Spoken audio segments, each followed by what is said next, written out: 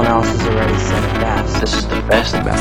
The best ones aren't as good as you probably think they are. What is best in life? I did the best I could. Doing my best. That's the best. Best.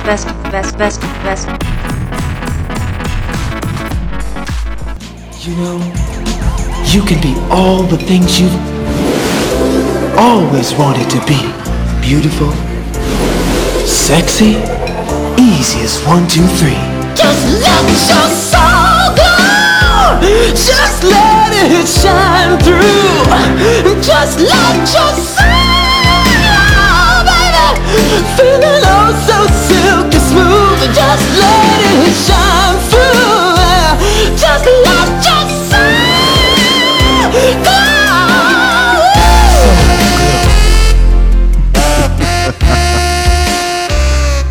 Yes. Hello and welcome. We hope your soul is glowing. Fucking saxophone. Like. Hello and welcome to Best of the Best podcast with me, Connor Keys. Alongside me is Ronan Mullen. Yes. And we have a very special guest today, all the way from Dublin via Hunters Crescent, Mr. Colin Cairns. Hello, Internet. You're very welcome. Yes, this is a rare treat. You're only our second guest. I've seen that. Yeah, we Not as famous as the first one, but no, maybe in an hour's time. More infamous. Yeah. Than yeah. famous. We can all agree on that. Yeah. So yes, you're very welcome. So when we you. decided to do this masterpiece, there was only one person's. Yeah. Came to mind. This one was put up as quick as our other most notorious that we haven't done, The Sopranos. Yes, this was as one of the two, first ones that we thought about. It was definitely going to be happening, and so yes, we called him Mr. Cairns. Now I can't even call him. We're going to call you Bundy from now on because that's okay. Yeah. Do you mean this was on the original list, or it Yeah, was on this is the original list. Yeah. Automatically, Coming to America was going to be one of the top 10. So yes, and we don't mean top 10, but just the first 10 that we chose. It was the first 10, of which about 6 we haven't touched yet. No, so we're not gonna do them, so yes, you're very welcome, and we're going to call you Bundy. Now that's not in reference to Ted Bundy, we should point out, even though we do tell people that now we're writing about. Why is he called Bundy now? Because he's a bit of a creep like that Ted Bundy boy from the Netflix. Yeah, I was just going to say, now that the Netflix Now generation everybody know who knows. Ted Bundy is, yeah. So no, it's based on the Al Bundy from Married with Children, who always scratched his balls, and Bundy did the same. I thought it was the extreme level of sarcasm, but we'll go with the ball scratching. Balls makes more sense. Go straight to balls every time. So let's get balls out on this one. So Coming to America.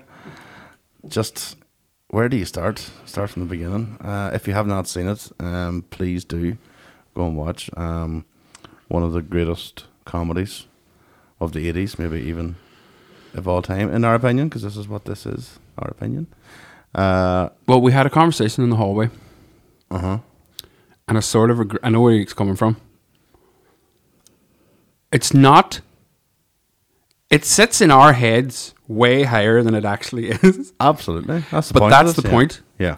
And we're here to explain why. We're here to explain why, but we have a long history of this film, and we'll get into that in a bit.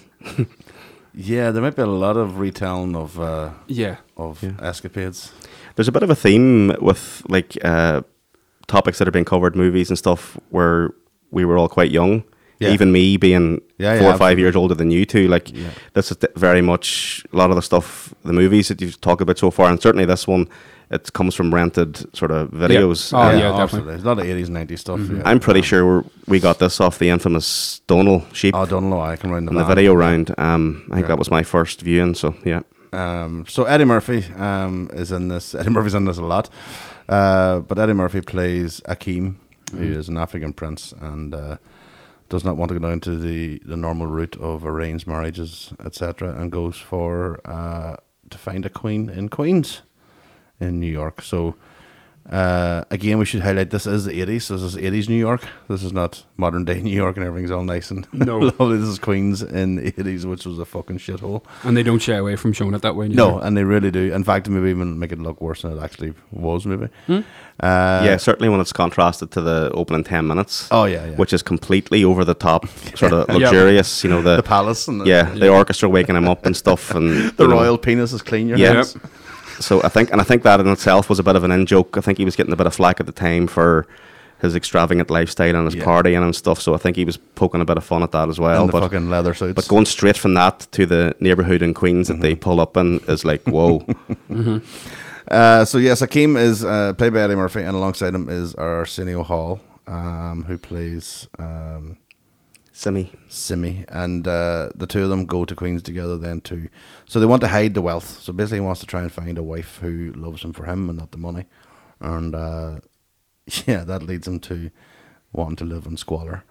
So we just talked about before that we started about the scene where he goes to look for the apartment, because he wants the shittiest of places that exists.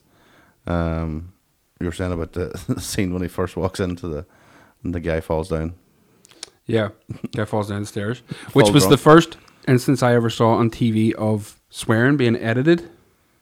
Right. Okay. Oh yeah. Where the guy says, he says something about, "Are you conscious?" It's something about him being motherfucker, and that was turned to mother flipper. Yeah. That was the first time I heard mother flipper. Right. I remember an MF in one of the barbershop scenes being cut to Mama Jamma. I remember melon thrower being used in a lethal melon thrower. Melon thrower instead of is that a motherfucker? Whatever the That's a little bit close. In this film? No, a Lethal Weapon, whatever it was. I had to fit in with the lip reading, whatever it is. So it was a melon thrower or melon fudger or something like that. Very, very strange. And who was the one that was edited? Which actor was said the line? Gibson. Riggs? Mel Gibson, yeah. Oh, that's okay. Yeah, I know. It's a little bit. Yeah, but that was ITV, so they didn't give a fuck. Jimmy Savile and all, man. He gives a fuck back then. So yes, I mean there is an awful lot of swearing in this. Yeah. I would say it will probably come out close to an 18 or an R today if it came out. Yeah. But at the time it came out as a 15. So, but yeah, the content, because it's nothing too sexual in it. It's mainly just part of the chocolate. part of the sexual chocolate. There's no sex scenes, I suppose. There's nothing really dirty, and it's just slagging each other or angry. So there's a lot of swearing. So it was a big film within the black culture as well, because it's a relatively all black cast. All black cast, So it's and there's obviously there's a few crackers in it. Yeah, but only a few. That's actually like a huge point, and it's something certainly I didn't fully realize on the first 15 viewings, because it's not in your face. I think Landis himself, John Landis, the director, made the point that it's very much a black movie, but it doesn't make a big deal about it.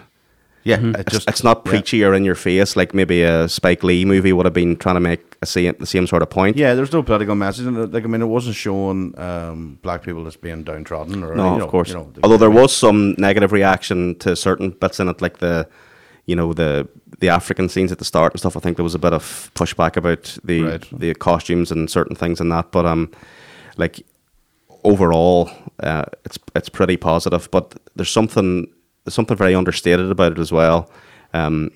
Landis, I read an article where he said there was only 3 non-black speaking parts in the entire movie.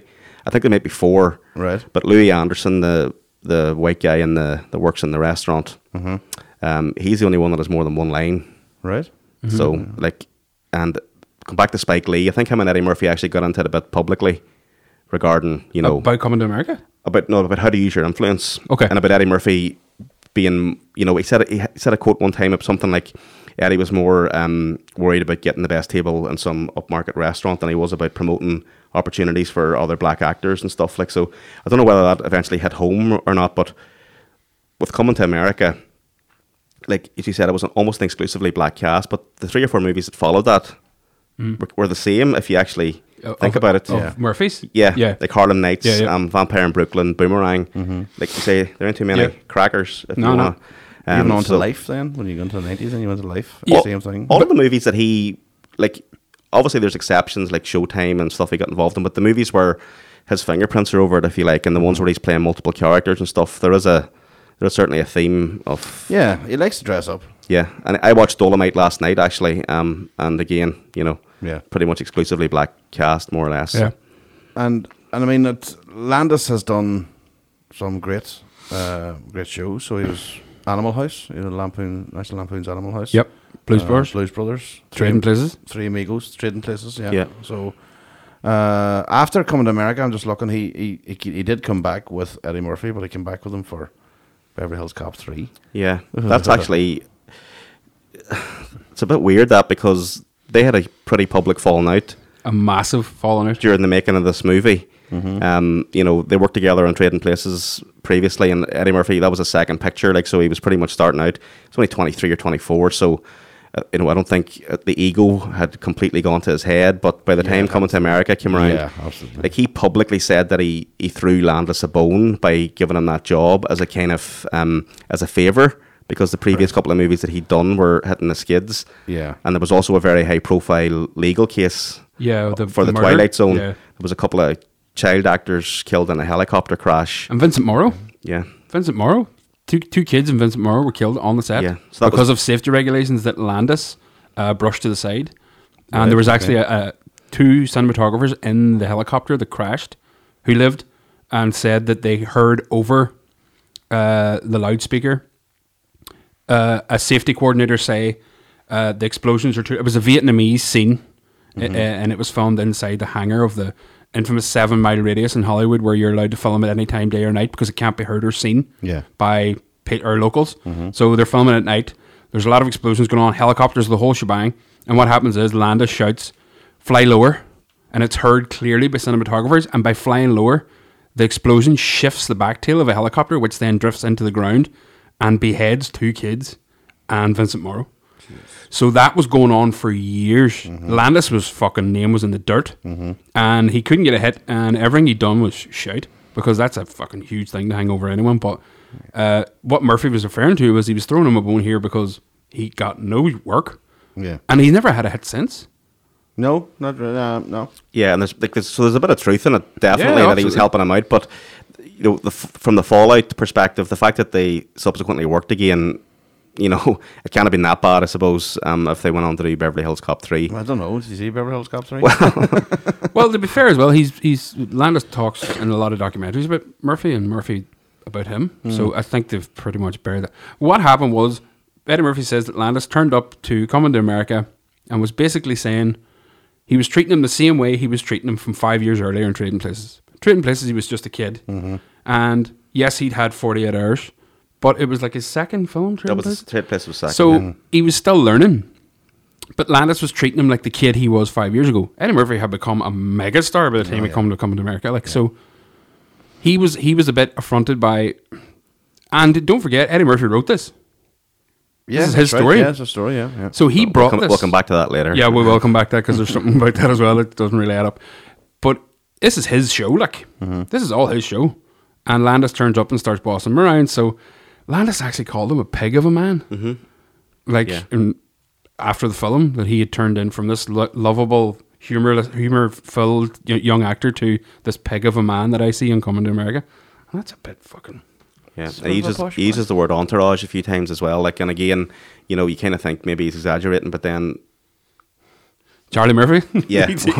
But there's a few... We'll come back to it maybe when we mention the origin of the story. There was a few things made public during that trial regarding expenses and stuff, which pretty much support Landis's viewpoint that the entourage and stuff that was going on behind the scenes was completely out of hand. And this was a massively restricted time scale for filming this movie. Like, they started shooting 6 months before release. All sorts of night shifts and stuff, like, and I think they were frequently, okay, you've got a 2-hour break now, and they were going to nightclubs in costume and stuff, and then landing back with God knows who or what, and they're meant to be filming through the night and stuff, so there definitely was a bit of friction. So, I mean, that gives us a good background to what was going on, because it obviously doesn't show in the film. No, not at all. No. There's no dip in quality in it. Just Landis does actually say that despite all of that stuff, that it's an absolutely incredible performance. Like, and he's never shied away from that aspect. But yeah. Yeah, well, absolutely, yeah. And I mean, so we talked about it when I said at the start, he's in it a lot. Was it the first time he did multiple characters? Yeah, it was. Bar Saturday Night Live, obviously. But first movie was on film, yeah. And it's the first movie he played a character really full stop. Because if you think about the movies that came prior to that, you know, several journalists and stuff and movie writers have made the point that he's basically playing Eddie Murphy in every previous movie. Yeah, he's a fast talking, even in street black guy who's the smartest guy in the room, full of white men. This is the first time he's actually deviating from that at all. So there's that as well. Well, just on that, right? This is 1982 to 1988, which is coming to America. Mm-hmm. So Eddie Murphy, between 1982 and 1988, did 48 Hours, Trading Places, Beverly Hills Cop, Golden Child, Beverly Hills Cop 2, and Eddie Murphy Raw. And Delirious. That's fucking gold. Like that is quite a nice. That's your whole childhood. Yeah, in that 6 is, years. That's like it really is. Like it's. And I think the Golden Child came next too, and it got panned a bit, but it made massive money. Like so, serious money. Yeah. So I mean, yeah. So coming to America, we have Akeem and Semi coming from the fictional country, Zamunda. You said that like you weren't sure. I had to think. Pretty much it's named after Bob Zamunda, isn't it? That's right. The guy who wrote with Andy Kaufman. Exactly. So I did not know that. No good information. And so they, the king is obviously the man himself, James Earl Jones. Jimmy Earl. Jimmy Earl. And so yes, he leaves and goes along, and they arrive. So he eventually makes his way to when he's having no luck trying to find a potential bride. He goes through the audition montage. There's a lot of they go to bars and clubs, I suppose. Other great characters, a lot of chances for both Arsenio and himself to dress up in dresses. Till eventually somebody suggests that the best place to go and find a wife would be at church, which leads us to probably one of the greater scenes in the whole entire film, mainly because of some of the characters that are introduced. Now, I dare anyone who has ever watched this film before to, when it cuts from them on the street to showing the hall where the pageant is being held, not to be already pissing yourself laughing, thinking about what's about to happen. Because I watched it again in a recap for this and hadn't seen it in maybe 2 years or something. And even my wife, who isn't the biggest movie file, went, "Oh, this bit's good, isn't it?" And said it like, this is a memory I have that's very, very... Well, hazed in alcohol as well as... Yeah. So I think it's... We have the clip here. So we start off with Reverend Brown on stage, played by Arsenio. Yes. Who is then... Brilliantly. Yeah, absolutely. And then introducing Randy Watson and Sexual Chocolate. He's just talked in a big diatribe about how amazing basically women asses look, but without saying it. And but mixing it with the praise of Jesus. Yeah. He actually calls God the Hugh Hefner on high. He said, "Hugh Hefner, Larry Flint, take the picture, but they can't make it. Only Lord God, the Hugh Hefner on high." At that point, I was just gone. And that's about 30 seconds in. Yeah. So then what follows is him introducing the greatest singer. Yeah. So ever to be shown on the big screen. I got a special treat for you this evening. A young man that you all know is Joe the Policeman from the What's Going Down episode of That's My Mama.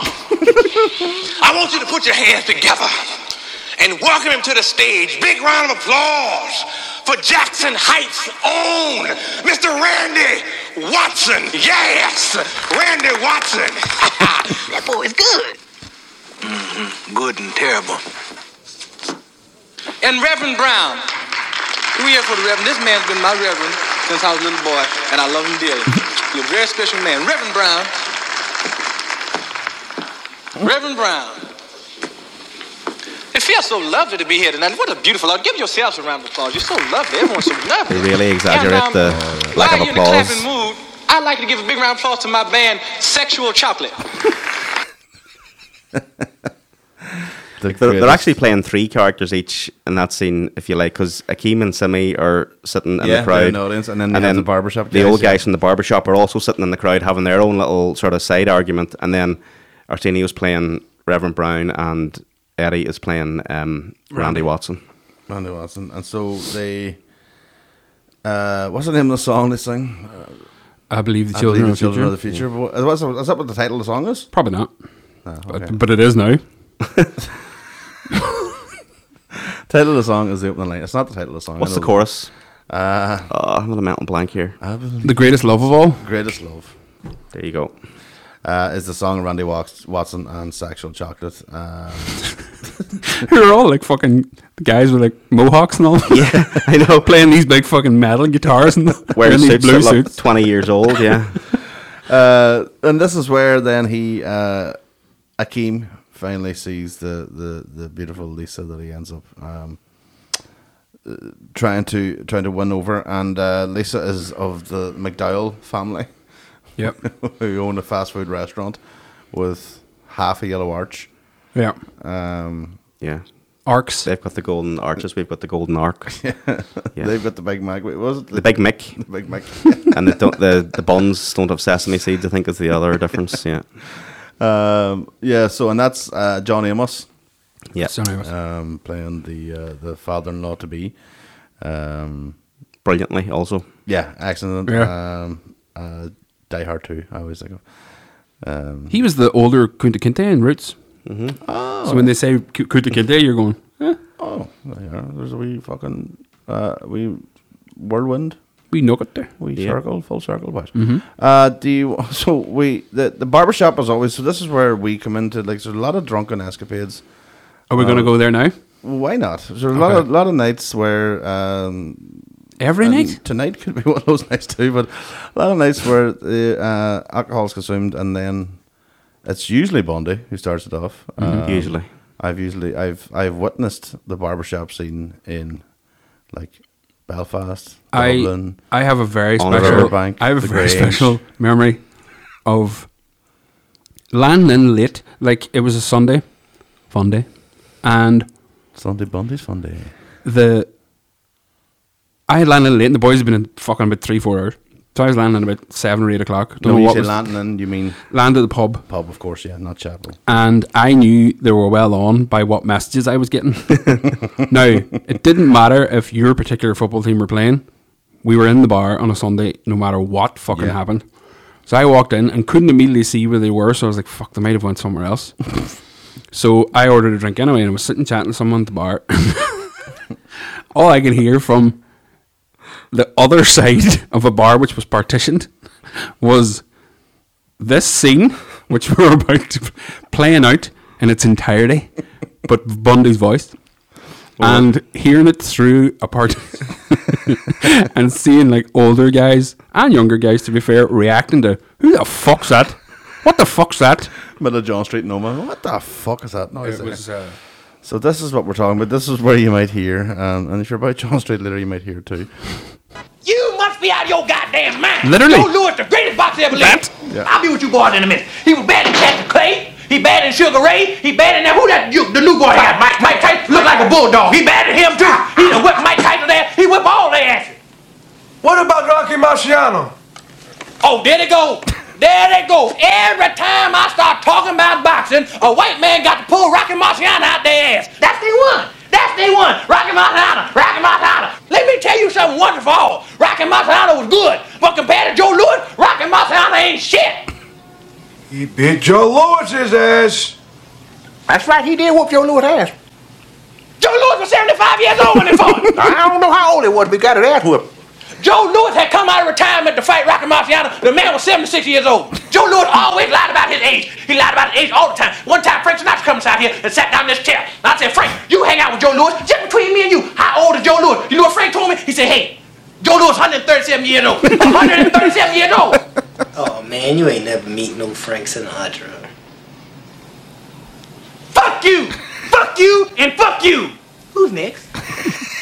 Yep. Every word. with every gap, exactly the same length. Yeah. A one-man show, like Yeah, doing it was all the it was voices. fucking- all the voices. Yeah. All the voices. I would love to know if that was written down on paper before they filmed that scene. Couldn't have been like.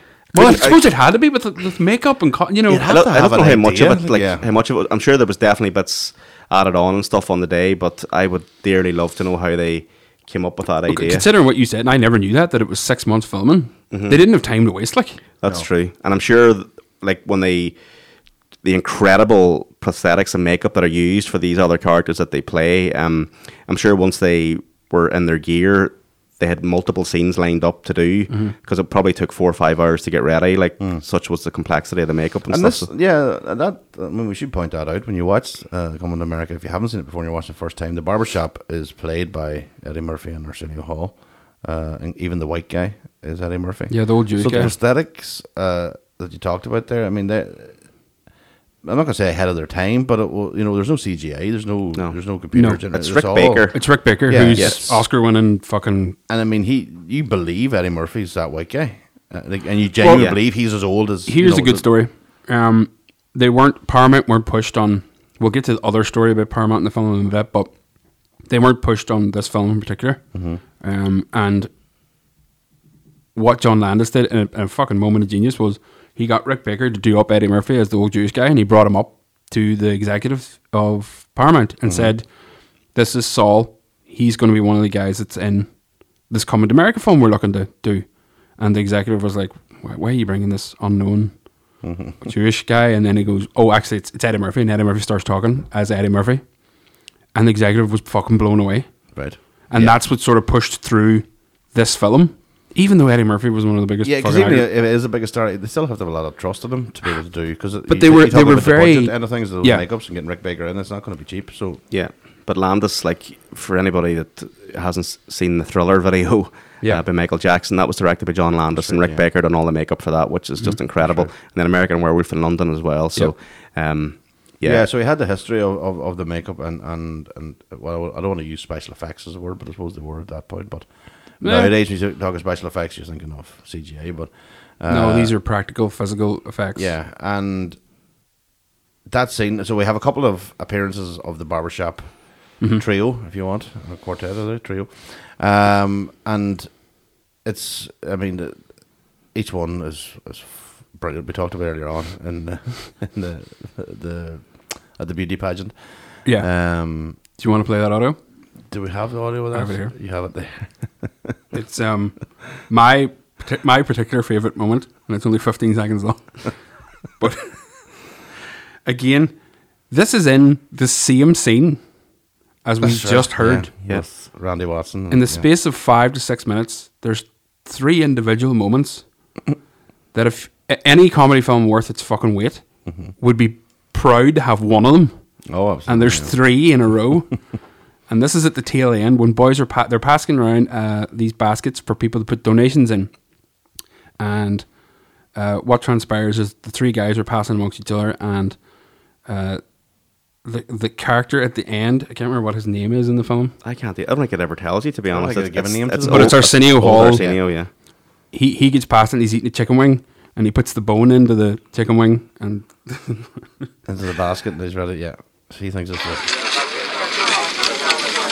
Donation. It's a donation. I thought it was the trash. Don't be hitting on me. Put some money in, stupid ass. I whoop your ass, Clarence. Don't call me now. What's it? You tall black motherfucker. There's women up inside. I don't give a fuck about them. Ain't nobody give me nothing. That can't have been written down. No way. No way that was written down. Like, but I always thought he said tall black mother. He doesn't. He says tar black. I know. I always thought he said tall. Yeah. Oh, I didn't know that. Yeah, tar black motherfucker. Tar black motherfucker. Because actually worse. It's actually worse. Yeah. Because he's obviously so dark. But yeah, tar black motherfucker. That entire scene, I like to think that they almost, they realized how the movie was going to be cut together, and they wanted to go out with a bang, because I think from the moment that he claps eyes on Lisa, there is a bit of a shift in the tone of the movie, I suppose. Everything up to that point become a bit of a rom-com. Yeah, that's true. Actually, everything up to that point is essentially in a group of sketches.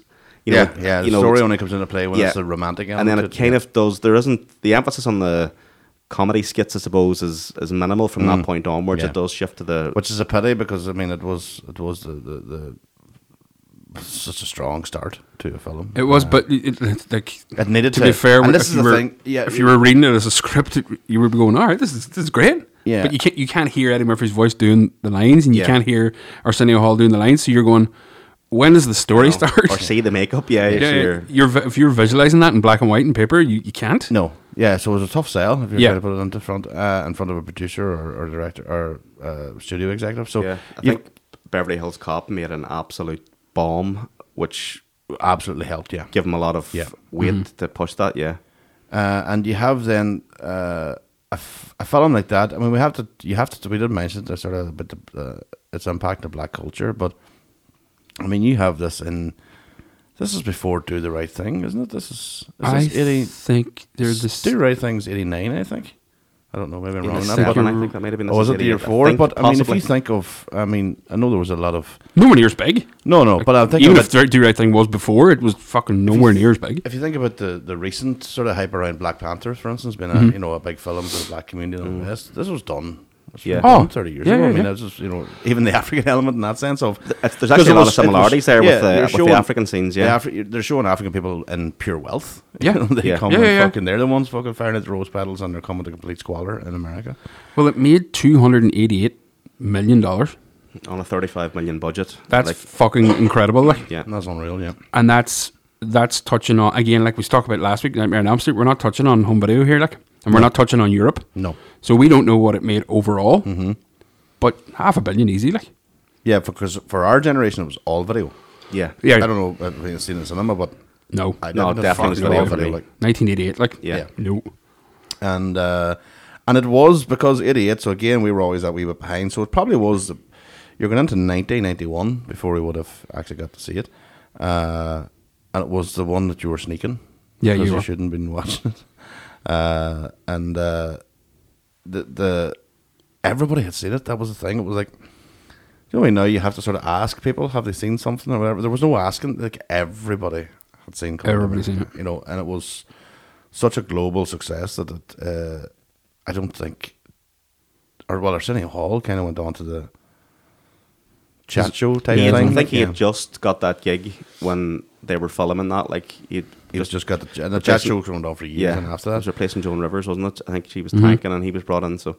And I think there's a story about how him and Eddie Murphy actually met, which is apparently true. Eddie Murphy apparently said in an interview that there was only like 2 black comedians, him and Richard Pryor, and some reporter phoned Arsenio Hall and like told him this, and he went off on some rant on the phone, and then that got back to Eddie Murphy, and he apparently then phoned him and was like, just explained it or whatever, and they agreed to meet up and got on like a house on fire. So Jesus, yeah. And it's it's just something so amazing how things come together that way. It's class. I was trying to think, if you go into then, as you say, it changes the tone of the film after you sort of Lisa is invited in, and so Akeem tries to get a job successfully gets a job in the McDonald's rip-off restaurant that Lisa's dad owns, so he can be close to her, I suppose, and try to interact with her. Yeah, Lisa, and Sammy's not happy. He has to work. He's badly in need of a manicure. I think he says at one point when he's washing windows. But Lisa is already in a relationship. Well, that's what I want to come to. So we got to get to the main man. So Daryl Jenks, Daryl Jenks, who is of the Soul Glow dynasty. You heard the intro music there at the start. Yeah. Soul Glow is a form of beauty product or hair product that's put in to give the natural shine of the hair. Mainly, I presume, used for Afro type hair. So it was aimed at the black community. Yeah, it's almost like a permed Afro, really. Yeah, but it was the stuff that gave the sheen in it. But the end joke, I don't know what it is. I don't know if it's an actual product, but the product like that obviously was quite oily and greasy, because that was the joke of it. Jerry Curl, I think it was called. Jerry Curl. Jhera. I think that was the first name of the hairdresser that developed it or something. Okay. So this is they're taking it in Soul Glow. So Daryl is part of the Soul Glow dynasty, and is going to be, so he's quite wealthy. So obviously the father-in-law loves him, but he's played by Eric LaSalle, who then went on to ER. And again plays it perfectly, because he has to be so serious, has to be so. You have to dislike him, what you do, because he's in a relationship with Lisa, and you want Akeem in there. The family, when the family appear, even that visual always sticks with me, when the family get up off the sofa and the three wet patches where the head was.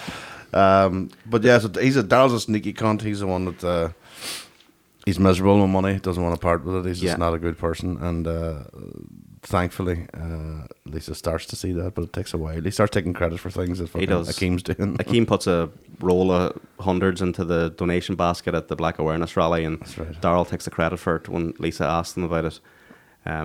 Yeah, he doesn't deny, just sort of, The relationship between him and Cleo, Lisa's father, is brilliant, I think, because like Cleo's an asshole, really. Like, it's coming from a good place, and he just wants the best for his daughter, and there's no harm in him in a way. But he's just chasing the richest guy available. I thought that was the genius of it, because he kind of had what would have been stereotypically known as a white attitude. You know, he was that very domineering white father coming. You know, and that's what just portraying, and that's what I loved about the film was there is no difference. You know what I mean? And that's what the film did. He mentions quite a few times that they've came from poverty, and they don't want their daughter to have to work as hard as they had to work to get where they are. But they're a pretty well off family, living in a pretty nice house, and you know. But what you're being sort of transposed with that is that Akeem comes from a kingdom. So, but everything, like you said earlier, everything is portrayed from an African American perspective is really positive, except for the slum. Yes. So it's all there. Every walk and facet of life is there, but you forget that it's about black people. Yeah, and that's amazing. Like I didn't really consciously think about that until a few years ago. Yeah, it's one of the very first films that did that. Because no matter what, even when you went to Beverly Hills Cop, it was all about a black man being out of place in the white Beverly Hills. Even if this one was a sort of an actual, quite a cultural one, if you want to call it that. Previously, the sort of blaxploitation sort of films and all that sort of stuff, there wasn't a lot of black films in that sense. No, like 10 years earlier, like outside of blaxploitation, you know, there wasn't really any main roles for African American actors. So Sidney Poitier had them all. That was it. Sidney Potter. Fucking lot of them. So yes, I think this definitely did. It broke a lot of molds. Well, you said Richard Pryor. Richard Pryor was pretty big, like. But he needed to have a Gene Wilder, or he needed to have he still had to be part of, you know, and he wasn't allowed to be the lead in Blazing Saddles. Yeah, even though he wrote it. Even Lethal Weapon, they still had to have that. Yeah, it had to have that mix. But this was sort of so standalone, with a white director, you know, which was those other examples too. They're leads or co-leads, but it's a mainly white cast as well. Like, you know, so. There's no black awareness beauty pageant at this those films. to their chagrin, to their detriment. So as it goes on, you start to see then things come into play. Akeem starts to shine a wee bit more in Lisa's eyes by doing more naturally good things, because he's just a good guy. Well, one of the standout ones is the attempted armed robbery of McDowell's fast food place, where Akeem is coming to the rescue of a guy with a shotgun who turns out to be Samuel L. Jackson. Before Samuel L. Jackson was Samuel L. Jackson, but he was Samuel L. Jackson. A very short cameo from him, or just a short part. But Akeem steps up and Daryl the Rat fucking hides. So that's another sort of hint towards the cowardice of him. But it's I'm trying to think of Samuel L. Jackson's line. It was something like, what are you talking about, motherfucker, or something like that. He actually said motherfucker, which again, when it was aired on ITV, I don't know what it actually was changed. I'd love to actually get those. Are those ever about, like, those bound to be on YouTube? Censored? They have to be somewhere. I don't think he says who's this motherfucker, like, because I think Akeem's been flat out with the Nietzsche quotes just immediately prior to this scene, so he speaks to them in very, you know, very correct English, I suppose, not street language, like. And I don't think he actually understands what he said to him. So he says something like, "Who's this motherfucker? What's this motherfucker saying?" Yeah. I think isn't that asshole? Who's this motherfucking asshole? It might be. We're going to take a look here. We'll have to check that. Yeah, how long do we see now? Check the internet. Check the internet. All right, everybody, shut up and do what I say. Get the money out. Stay cool. Nobody gets hurt.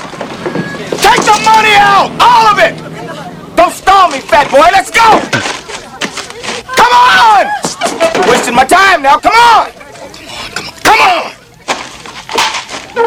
Anybody move, I'll blow your fucking head off. What are you looking at, buddy? Daryl's hiding the front. Come on! Stop stalling! That's long enough. Come on! Yeah. And Akeem don't stall me! All of it! Going to attack him with a fucking broom shaft. Now, come on, come on! Excuse me for a moment. I think we'll go for pet asshole or motherfucker. It would be wise for you to put the weapon down. Who the fuck is this asshole? Oh, we have a winner. Please refrain from using any further obscenities in the presence of these people. What? I've warned you. I'll be forced to thrash you. Fuck you! That was it. Job done. So yeah, Samuel L. Jackson appears in it, and I can't Semi with the what was it, baboon's butt or something fucking. He calls him a diseased rhinoceros pizzle, I think, in that particular scene. Oh, the baboons when they're fighting. Yeah. Back in Zamunda. Yeah, so that's was a very early role. I mean, you're talking 88, so that's before Jungle Fever, even for Samuel L. Jackson. So well, he was in Do the Right Thing as well. Remember, he's the radio DJ. That's right. So was that? Yeah. So that's all in the space of that time. That's just before he made it very big then. So do we? I mean, we're coming to the tail end. Obviously, I don't want to. We talked about this before about spoilers. 1989, Do the Right Thing. That's right. Year after. Okay. Yeah, year after. So yeah, I mean, yeah, Do the Right Thing. Maybe got made because of coming to America. Spike Jones would hate that. Oh, I was going to say Eddie Murphy. Spike Jones, Spike Jones, not Spike Lee, Spike Jones. Fuck me, Spike Jones wouldn't even born. Spike Jones ripping. Why are you upset, Spike Jones? And they're throwing the rattle head. So as the film goes on, we sort of see the struggle of, as you say, Bundy, the sort of Hollywood romantic thing comes into play, but still a couple of sort of standout scenes as we go along. And just on that, like those scenes are fine as well. Like 100%. Like in essence, this is a comedy, and that's the reason why we love it. Like, but it's not something that's not been done before. No. Sort of, girl with asshole boyfriend meets nice guy and falls for him. Like, but it's done quite well. He's easy to talk to, and I think that's quite well written, to be honest. And it also sort of highlighted a few sort of women's issues in that sense about the over domineering father forcing the daughter to do something she didn't want to do, and that idea that your marriage was selected. So that it was happening in Africa and it was happening in America. That's what they were sort of showing out, that it didn't really matter. It was more arranged maybe in Africa, but in developed countries in 1988 that probably shouldn't be that common, and they literally announced Darryl and Lisa's engagement without talking to Lisa before Lisa's been asked. And that's the famous. They have a party at the house, and Cleo, the father-in-law, announces that Darryl has asked to have Lisa's hand in marriage, and Lisa has no fucking clue. So the reaction then, obviously Akeem's coming in that scene as well. Just the Reverend Brown. I know where you're going with this. Do you know where I'm going? I know you know where you're going with this. Yeah. Do you know who's in that fucking scene? When Reverend Brown's sitting talking to Lisa, there's a white guy with a beard standing beside them. And I didn't know this till this week. And I know we did Nightmare on Elm Street, but my favourite horror film was Texas Chainsaw Massacre, written and directed by Tobe Hooper. He's fucking standing beside him. Get out. He's standing right there. Yep. Best friends with John Landis or something. Right. And it's like rarely talked about, and you're going... Just randomly standing. Hold on a minute, but he's like 80s Tobe Hooper, with the hair all fucked up and the big beard and all. And piano tie. Why? It never occurred to me. Like, why would that white boy be standing there? And you don't see a white face. No, that's right enough. And he's just standing there. One stands out. And I was like, I went through all these trivia bits, and I was like, I'm gonna know all these. What the fuck, Toby? What? Tobe Hooper, man, stand in the middle of the scene. That's weird how that he doesn't speak or nothing. He's just standing there. But it's so weird how you don't notice. Like, if that was done in reverse, I don't know. If you had a house party and there was 19 white people there and there was one black guy, would you notice it more? Maybe, I don't know, but probably would. It's mad, not out of racist, just like, of course. You'd be like, who would he be with? Yeah. But why is this guy? It's just so random. But he's with Reverend Brown. Like he's not with anybody. Yeah. But it's like Landis is daring you to notice. Yeah, bang on. He's standing out a mile. Yeah, absolutely. Maybe what Landis was hoping is that, like, in 33 years' time in Tyrone, some boy's going to figure out that was Tobe Hooper. Yeah. There's so many little random things with this movie. Like, did you mention Cuba Gooding Jr.'s the boy guy getting the haircut? Yeah. That's his first film, isn't it? And one of the things I find hilarious about that scene is the scissors at no point go within 6 inches of his head, even though he's continuously cutting. He's like hovering. Yep. And there's a really, if you watch closely, there's a scene where you can see Julius reflected in the mirror, but it's obviously not Eddie Murphy made up as Julius. Yeah, it's some random guy they got who looks slightly like him, and it's slight. Like, it's really, really bad. Like, yeah. It's like, remember when Tam Brown was cutting your hair and the horse racing was on? Very similar to that. You weren't getting a fucking lick of haircut because he wasn't staring at you. Dangerous. No, that's slanderous there now, Mr. Mom. Not every time. Oh, well, that's just true. Back at Tyler, not there, 4:45. I'm talking about. Don't get your hair cut between 1 and 5. No, no. Can't well.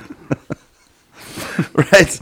So we have them then. I'm trying to think now. So yes, well, one thing I always love, we nods, and obviously there was a John Landis nod then. So they go along after Semmi pretended to be the actual prince to Lisa's sister in order to try and get her.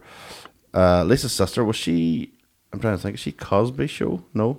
I don't think so. No, I don't think so. What? There was something she was in. I can't remember. She was in the 80s that I always watched. It was a TV show. But she looks familiar, all right. But she was. So yes, she has been told by Semmi that he is actually the prince, and she's madly in love. And it turns out, obviously, it's not the case. But when they're walking away, and when Semmi's allowance has been taken off him by Akeem, they see two old homeless men sleeping on the side of the road, and they are the two rich billionaires or millionaires from Trading Places, which I always thought was a lovely nod. Was it Mortimer and Randall? No, yeah. Randall and Mortimer. Yeah. Randall and Mortimer. Yeah. Because he says, Mortimer, we're back. Yeah. He shows him the money. I thought you were going to do the Trading Places. Go on to it. No. Later on, it's at that point in the movie that, like, Akeem and Lisa you can kind of sense that they're starting to fall for each other. Yeah. And then it goes back to this. There's the guy he meets at the basketball game. So there's a scene where they double date, and Akeem's invited along with the sister because Lisa and Darryl are still together, and he's at a basketball game and he hasn't a clue what's going on. But he, at halftime, he emerges from the restroom and there's two guys following him looking for a picture, and like they're basically curtsying and bowing and saying this is the most amazing moment of their lives. And they bump into Lisa and Darryl at this point, and it's just a man I met in the restroom, but it's another example, and they actually say these words that every time you meet somebody, he just seems to have this effect on people. Yeah. Obviously with Randall and Mortimer, he just give them 10 grand or something, so that would have that effect on most people, but he just seems to, there's something infectious about him, I think. Yeah, and she doesn't know what it is, and she's trying to get to the reason, and the good thing is the audience, obviously, we all know what it is. Yeah, we're on it. So to the point then, it becomes... They call for the parents to come. They call for... Well, I think they come... What triggers that is... Semmi calls for money, doesn't it? Semmi goes to send a telegram. I always love that, the telegram. Yeah. How much How much do you want? She's completely... The teller? Yeah, she thinks he's mental, basically, and is being completely sarcastic with him. She's goading him to ask for more money, and he thinks it's a serious conversation. Like, what is it he asked for? He goes, it's 300,000 at the start, and she says, like, why not round sure that's enough? Yeah, why not round up the cool hand? He goes, yeah, you think? Yeah. And he goes, too much, and she goes, nah. With a real sarky New York fucking face on her. Yeah. But it works perfectly. She's the third, I think, non-black speaking part, and according to Landis. Okay. There's a taxi driver at the start who takes them from the airport. He's a typical Queens kind of... He says a couple of lines about taking them to Manhattan because they're rich or something like that. But there's a single line at the very end as well. Again, without giving anything away, but the conversation on the subway where they're basically airing things out. They're airing things out, and there's a bystander on the subway who chips in with a line as well. So I think that probably counts as well. So, so the parents have to come then because they've got a message from Semmi to say... Yeah, and they're wondering what the fuck's going on. Why does he need more money? We're in a desperate... Plus, they've been given a deadline of 40 days. That was the original He's got 40 days. Yeah. And then he's got to come back and marry the... Royal Oaks. He's got to marry the bride they have set up for him. Mm-hmm. But... so I think we have a clip here of Akeem's father, played by James Earl Jones, appearing. If it's not... The first scene they appear in New York is in the barbershop, I think, yeah. Mm-hmm. That's when Semmi opens the door to them and realizes they're there. Your Majesty! What are you doing here? I received your telegram. What is Akeem? What a voice. Oh. He went out. So how was your flight? Comfortable, I trust? Your only job was to look after Akeem. How could you let him come to such a pass? Akeem will not listen to me. He's gone quite mad, Your Majesty. Semmi, you have disgraced yourself, and you must be punished. you will confine yourself to our royal suite at the Waldorf Astoria. And see that he puts on some decent attire. And I want you to bathe him thoroughly. And the girl's like, yeah. Yeah, at that point he smiles, I think, and then tries to suppress it. The smile. Oh, thank you, Your Majesty. Serious punishment there. Yeah. But James Earl Jones and the Queen are the actual voice of the King and Queen Lion King. King, Queen, Lion King, yeah. Which was after? Yeah, it was after 94. Yeah, That was it? 94, sorry, yeah. I think it was 94, yeah. So it was a good bit after, yeah. Yeah, so another... So they suit the role, physically and... Yeah. Like the scene immediately prior to that, they enter the barbershop, which is underneath these tenement flats that they're renting, and the whole party comes in with the rose bearers, and like there's nobody in the shop. No. But their reaction is so understated again. He cracks a little joke. What is it? You're a little late for the Christmas pageant, and then they all burst out laughing. And he starts wiping down the chair, and he goes, "I'm the king of Zamunda." And he goes, "That's okay. Chair 2 will be free in a minute." Nobody there. I think he's there for a haircut. Like yeah. So I mean, and then it comes to the end. I mean, like all decent rom-coms will do, it comes to its final conclusion. Daryl gets his comeuppance, and everybody seems to be happy and all that crack. We've talked a wee bit about sort of the aftermath and what followed from it. We know, obviously, in regards to Eddie Murphy, it's... I was going to say it went on to bigger and better, but realistically, if Beverly Hills Cop 2 had already been done... This is him at the height of his careers. This is when they started giving him free reign and everything went to fuck. It kind of went downhill until, I think, box office-wise, anyway, I don't know about critically, but until maybe Nutty Professor, which is about 94, box office-wise, like, definitely between Coming to America and that. That's a solid bet. Yeah, so what are you talking about? What were the films in that Harlem period? Nights. Harlem Nights. Boomerang. Vampire in Brooklyn. Boomerang. Which has a couple of amazing scenes, Boomerang does, but the entire movie is a bit of a shit show. Like coordinate. Yeah. Bam! Don't be no pussy whip that pussy. That's it! See him, boy! Like, all the time I think of that fucking line. So I mean, don't we no pussy whip that pussy. I think do you know the parents, that guy's wife, who he shags in the toilet in the middle of the dinner party? I think that's the old lady who's on the subway, who he gives the earrings to at the end of Coming to America. She looks very similar, to be fair. That could be her. She offers to marry him if Lisa doesn't agree, I think, and he hands her the $500,000 earrings as the doors close. So yes, I mean, after that you have and Landis, we said as well. I mean, didn't do much really until you're talking a lot of flops, like Beverly Hills Cop 3, and then really did he do anything there? Let's be honest. He's just a talking head now. He just appears in things, and he's just milking. He does dine out a lot on it. He has won 1987. He got the Golden Raspberry for worst director. Oh, he got it for 95 for Beverly Hills Cop 3 as well, which is fair enough because that was pure it's fucking dung. That's a bizarre, very strange third arc in a good series. strange. Like, yeah, the second one's brilliant. Like, the second one's great. The second one's just a fucking great action film laced with some mighty lines. Usually, when they pump out a sequel to something like that, it's a pure money making exercise and it's pure geek. But it's fucking, I think it's better actually. It's a great film. He's done nothing really since then. He did remember the Blues Brothers. Oh, 2000? 2000. Did he do that? He co-wrote it with Dan Aykroyd. Oh, it's a piece of dung. With John Goodman? Oh, Jesus wept. You have then everything else has been pretty shitty. Didn't Dan Aykroyd originally write the part of Winston in Ghostbusters for Eddie Murphy? Mm-hmm. And then there was some sort of a problem, scheduling conflict or something came up. But I read that somewhere. I think that was his. That's what he had in mind when he wrote the part. They definitely would have needed to flesh out Winston a bit more if Eddie Murphy was going to be in it. Oh yeah, absolutely. Yeah. Can you imagine if Eddie Murphy's in Ghostbusters, man? Murphy and Murray together. Fuck me. Yeah, and then I mean, we talked about Arsenio. He went on to sort of chat show fame. Very little else. Very little else after that. Which is a shame too, because he's a great comedian. He's a good actor. Oh, he's fantastic.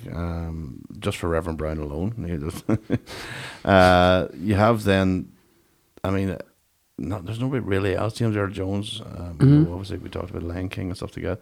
So the legacy afterwards was all Murphy. Really, was the only one that sort of came out, and with good reason. To be fair, like. So we need to talk about now 2019 and Coming to America 2. Yep. Yeah. Is it actually definitely happening? It's basically finished. I've seen set pictures like and stuff. Yeah, including Reverend Brown. Oh yeah. It's all there. Dear Lord. I know. Now, like, again, the story could be complete pish, but as long as there's a few skits where they're just all they have to like do is a film full of skits of them, just not. Because that's the thing about watching them as well. You know, it's so obvious they're having fun. Yeah, it's contagious. You know, I think that applies to watching bands and stuff as well. Sometimes when they're going buck mad on the stage, or they're just, it's clearly obvious they're having fun. I think that rubs off on whoever's watching as well, you know, and they are clearly having a fucking ball with those scenes. So. Wesley Snipes, I believe, has joined. Wipes. Snesley's in it. Snesley's in it. Did we touch that? Why he's called Snesley? No. Did I ever tell you that story? Snesley Wipes. No, I haven't heard that story. Somebody missaid his name when we were travelling home from playing one night. And misheard us what we said and went, what, Snesley, what? And I went, no, Wesley Snipes. And they went, all right. And I went, Snesley Wipes, though. Snesley Wipes would be a fucking great name. So I tweeted Wesley Snipes about 15 times, asking him would he not consider changing his name to Snesley Wipes. And he blocked me. And it's his own account, because it happened after he committed prison for his tax evasion, and he was doing this whole new, this is Wesley back on the streets, and I'm going to be on Twitter, and I hit him with the Snesley Wipes, and he blocked me. So every time you were full drunk, you just sent Wesley Snipes a message saying, sober, drunk, morning, changing into Snesley chapel, Wipes. Whatever, I was sending him. Well, that is quite a fucking claim to fame. You've been blocked by fucking... I'm blocked by him and Paul Pogba. While blocked. That's a fucking podcast on its own. Let's list out the people you've been blocked or want. Oh, and Mark Romanek. Mark Romanek blocked me as well because I said one of his pictures was shit. It wrote under it, and he didn't even respond. He just blocked me. I'm just flat out giving abuse. It was shit though. It was like a doll in a window, and I was like, "You're Mark Romanek, man. You're better than that. Fuck up." At least you're fucking honest about it. But Wesley didn't even give me any. There was no love back at all. He didn't. And he's in that Dolomite film. Wesley Snipes is the best thing in it. Yeah, he's really. He's good. Fucking incredible. There's an unbelievable amount of swearing in that movie as well. By the way, I think we touched on that earlier. Dolomite. Yeah. It's off the charts. Yeah. Oh yeah. So if that offends you, please avoid. But yeah, if you're offended, you're not listening to this podcast. Well, that's it. But that's one of the things. Just to go back again, like the contemporary reviews of this were pretty bad. Most people seem to just think he was going to, play Eddie Murphy in every single movie that he ever did. And loads of the reviews commented on Eddie Murphy being tamed, and this crackerjack electric comedian was being, curtailed by this role and stuff. And I don't know. I'm pretty sure I'm pretty sure there's more swearing in it than any of the previous movies. I don't really see that point. Like press screenings and stuff were cancelled due to negative reaction and stuff, and then that's right.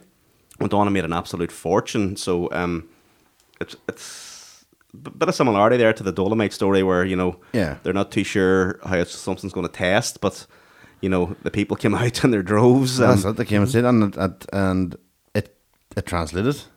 Yeah. It's the money issues, people with and people without. It translated to here, it translated to Ireland, it didn't matter where it was. Yeah.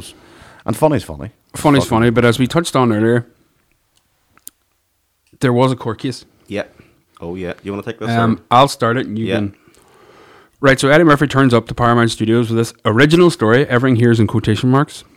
An original story. Those air quotes there, but what transpired was a gentleman called Art Bouchot had wrote a screenplay which he had brought to Paramount. Now, okay, tenuous enough link. But Eddie Murphy was attached to star and John Landis was attached to direct. And it was about a prince coming to America to find his bride.